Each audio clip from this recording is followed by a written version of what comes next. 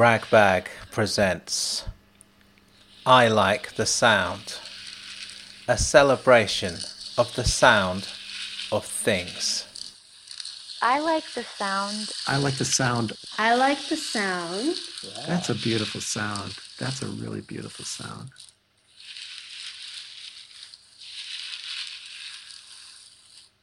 A celebration of the sound of things.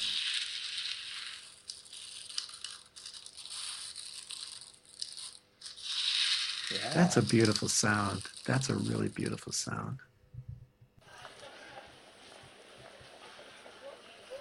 I like the sound of a ring binder's teeth snapping shut. I like the sound of a watermelon exploding. I like the sound of clockwork teeth chattering. I like the sound of raindrops on roses. I like the sound of a malfunctioning washing machine bouncing across the kitchen floor. I like the sound of a know-it-all's malapropism. I like the sound of firewood being tossed into a bucket. I like the sound of the world disappearing as my head ducks beneath the water. I like the sound of the world returning as I come up for breath. I like the sound of a love letter falling to the bottom of an empty mailbox. I like the sound of the word obviously when it's muttered at the end of a sentence, obviously. I like the sound of a paper dart colliding with an armchair. It's funny that when you said the sound of what sound you like, I had this kind of visual in my head that all I could see was like colours, like red and yellow. So I don't know, that when you say what do you like the sound of, it's a bit weird, but I felt like I liked the sound of the colour red in my head.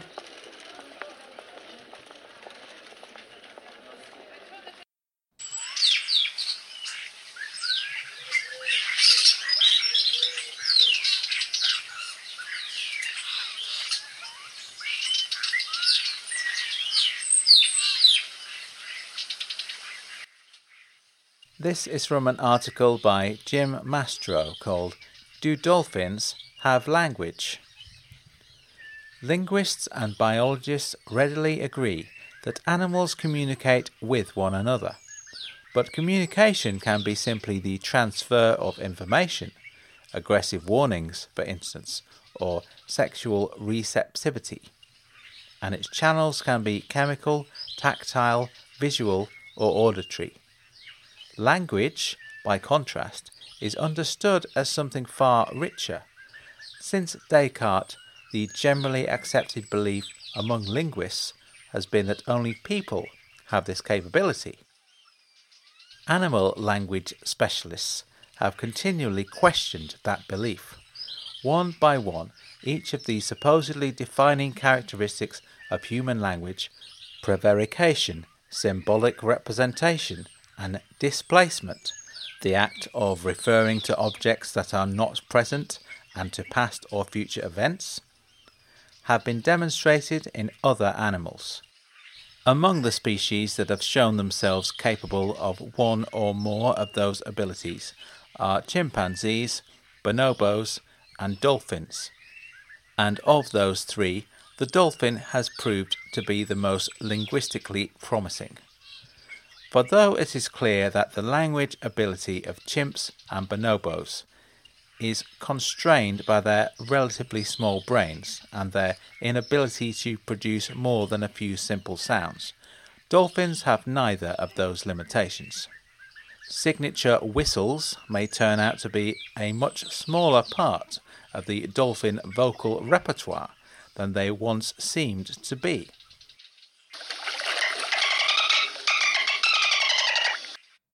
As Brenda McCowan and her colleague Diana L. Rice of the New York Aquarium in Brooklyn have pointed out, many of the studies that found a prevalence of signature whistles were done with captive animals.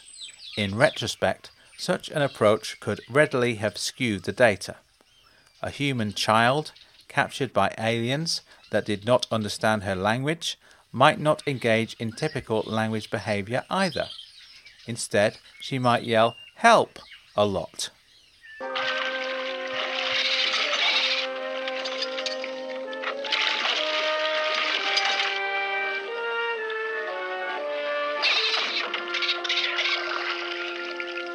This sure is a nice spot for Profound. Yeah, we ought to call it quits now. This ought to do it. We've got enough specimens now to make our exhibit the best at the Marine Fair. But studying dolphins in their natural environment is no easy task. Making observations of dolphin social interactions in deep, murky water is nearly impossible. Even in clear water, it takes years of painstaking work to identify individuals and track their interactions. At sea, just following the animals can be difficult, never mind trying to collect useful data. In spite of these obstacles, Rachel Smolka and other workers have begun to look closely at dolphin vocalizations in the wild and have tried to correlate the vocalizations with behavior. Smolka has found that the whistles are well structured and are often deliberately modified by the dolphins. Her research suggests that the problem of the dolphins' limited repertoire could turn out to be an artifact of our own limited technology. Many dolphin sounds fall outside the range of human hearing. Only with the aid of electronics can people detect the sound at all. Furthermore, dolphins can produce and process a large number of sounds in a short time. Anyone who has had to learn a foreign language knows how hard it can be to parse meaningful units out of a rush of syllables. Imagine how much more difficult it would be if the sound came from a non-human creature speaking 100 or 1,000 times faster than people do.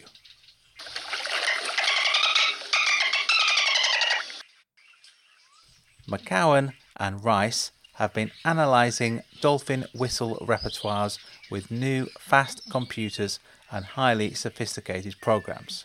They have found that the whistles are much more complex than anyone had previously guessed.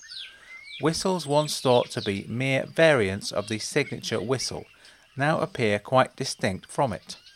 In fact, McGowan has recorded and identified more than 100 different types of whistles, directly contradicting the prevailing belief that dolphins only had a few. And she is crystal clear about the implications of her findings. The amount of information that could be conveyed by these larger repertoires is huge. Dolphin vocal repertoires, according to McGowan, appear to be open systems.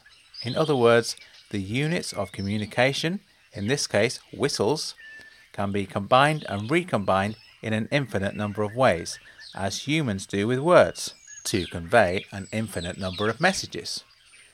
In one group of studies, McGowan taught dolphins that various computer-generated whistles signified objects in their tank, such as a ball or a ring. She noted that the learning process seemed to mirror language acquisition in children. The dolphins mimicked the end of the artificial whistle first, then the beginning, and finally tied the two together. That way of breaking up the signals before imitating them suggests that dolphins' whistles may be components of a larger system. Moreover, before the study ended, the dolphins had begun to mimic the sounds of the artificial whistles during play, and they used the sounds appropriately. For example, the whistle meaning ball was used almost exclusively when the dolphins were playing with a ball. Most recently, McGowan has been applying algorithms from information theory to her data in an effort to tease out patterns in the repertoires. In doing so, she has discovered intriguing similarities between dolphin whistle repertoires and human language. In fact, graphs of the repertoire structure of human language, which show the frequency and patterns of word use, have been closely matched in complexity by graphs of dolphin whistles. McGowan is now developing a program that will be able to analyse and categorise whistles as they take place in real time, all in an effort to identify the possible rules of dolphin expression. I'm not operating on the assumption that whistles are words, she says, but I am suggesting that there may be more complexity here than we once thought. They call him Flipper, Flipper, faster than lightning. No one you see is smarter than he. And we know Flipper lives in a world full of wonder, lying there under the sea.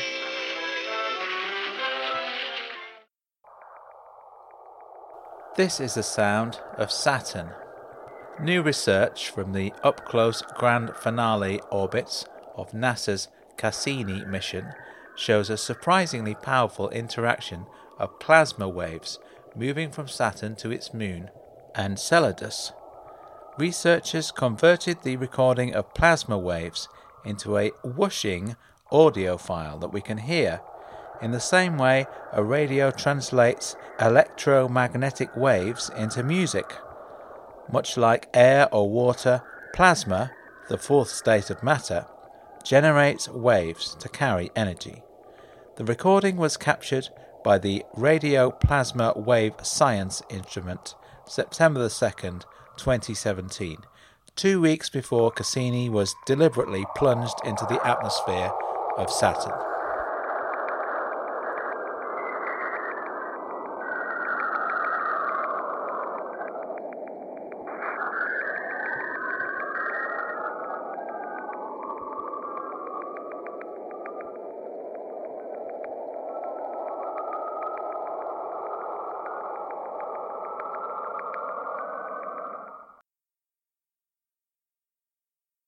I like the sound of putting together a clarinet in the morning because it's so optimistic.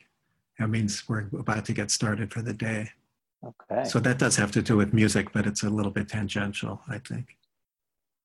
Well, it's not really to do with music. It's to do with the. It's just bits and pieces of a piece of machinery, isn't it? Exactly. Wood clunking against wood.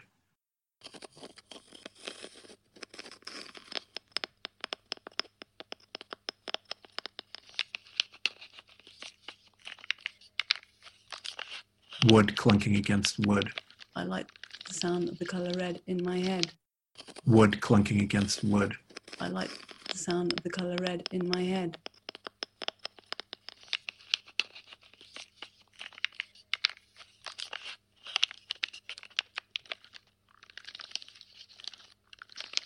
Do you speak any other languages other than English? Not exactly, no. Not exactly. Not well, at any rate.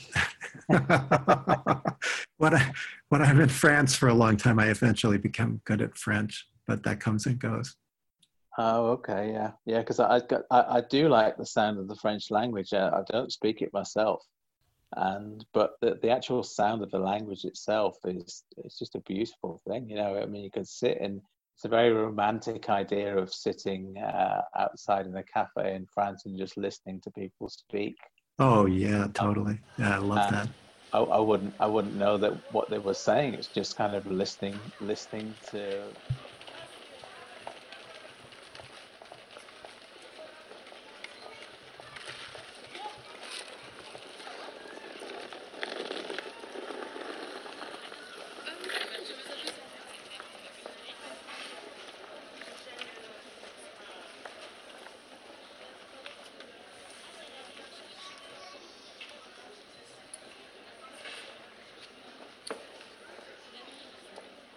I like the sound of a bookshelf falling over and being caught mid-fall by a lightning-fast librarian.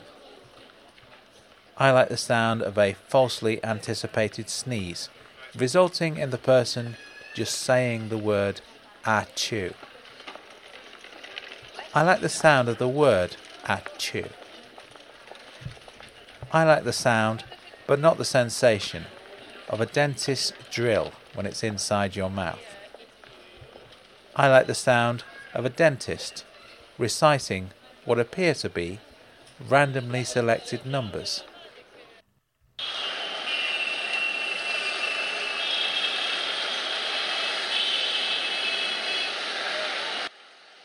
A musical road is a road or section of road which, when driven over, causes a tactile vibration and audible rumbling that can be felt through the wheels within the car's body. This rumbling is heard within the car as well as the surrounding area, in the form of a musical tune. Musical roads are known to exist in Denmark, Hungary, Japan, South Korea, the United States, China, Iran, San Marino, Taiwan, the Netherlands, and Indonesia. The first known musical road, the Asphaltofoon, was created in October 1995 in Geiling, Osterland, Denmark, by Steen Krarup Jensen and Jacob Freud Magnus, two Danish artists. The Asphaltofoon is made from a series of raised pavement markers, similar to Bot's dots, spaced out at intermittent intervals, so that as a vehicle drives over the markers, the vibrations caused by the wheels can be heard inside the car. The song played is an arpeggio in the key of F major. Og skulle vi lige prøve at køre den en gang til, toner fra Gylling-melodien spillet på forpremieren til verdens første asfaltofon. Og hvis alt går som planlagt, så skulle både Byport og asfaltofon være færdig til maj næste år. As of 2019, Hungary has its very first musical road, in memoriam of the death of Sippo, lead singer of the band Republic. When going on the side of the road, one can hear an approximately 30-second snippet of their well-known song, Road 67.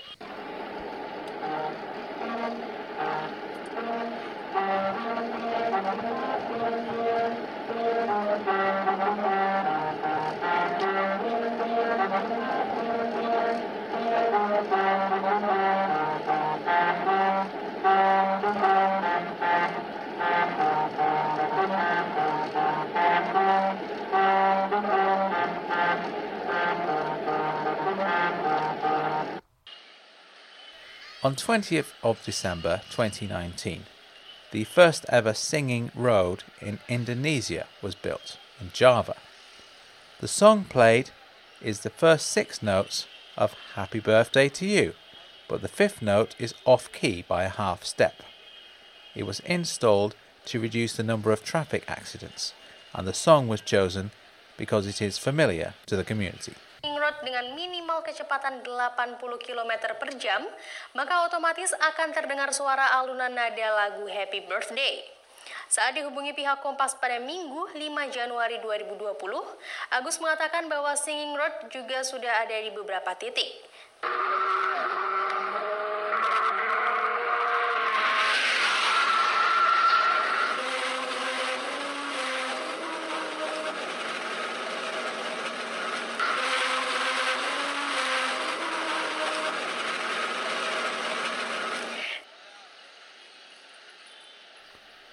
In Japan, Shizuo Shinoda accidentally scraped some markings into a road with a bulldozer and drove over them, and realized that it was possible to create tunes depending on the depth and spacing of the grooves. In 2007, the Hokkaido National Industrial Research Institute, which had previously worked on a system using infrared light to detect dangerous road surfaces, refined Shinoda's designs to create the Melody Road. They use the same concept of cutting grooves into the concrete at specific intervals, and found the closer the grooves are, the higher the pitch of the sound, while grooves which are spaced farther apart create lower pitched sounds. As of 2016, there are now over 30 Melody Roads in Japan. A 300-metre stretch of asphalt road in Beijing's southwestern Fengtai district, in the Qinlingshan mountain scenic area, has been made into a singing road and will play the tune Ode to the Motherland as long as drivers follow the speed limit of 40 km per hour.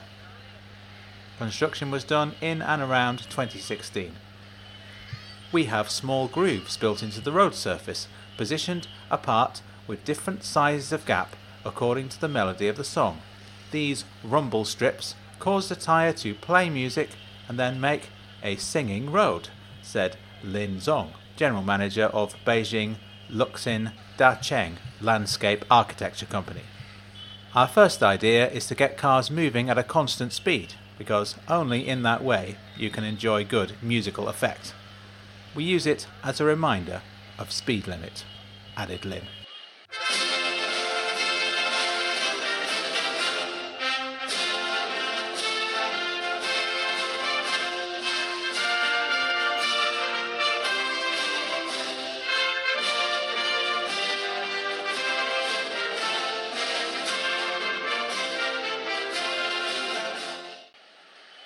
Two other musical roads in China exist.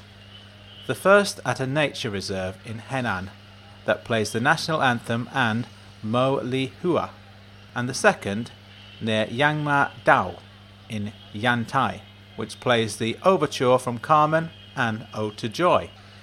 One song is paved into each side of the road at both locations, so drivers can experience a song both travelling one way and the other way.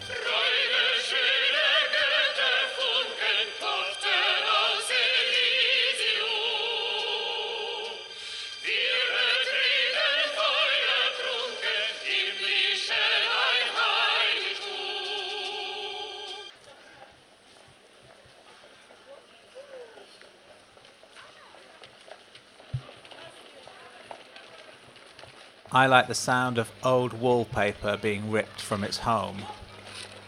I like the sound of the wind against my cold ears at the top of a wet hill. I like the sound of dried grass being scraped from a lawnmower blade. I like the sound of the expression, "A stopped clock is right twice a day." I like the sound of a stopped clock. I like the sound of time moving forward without a clock to guide it.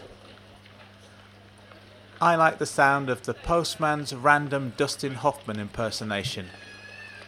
Or maybe that guy who delivered my mail earlier. Yeah, maybe it was Dustin Hoffman. I like the sound of a semi-deflated football being kicked into a broken goal.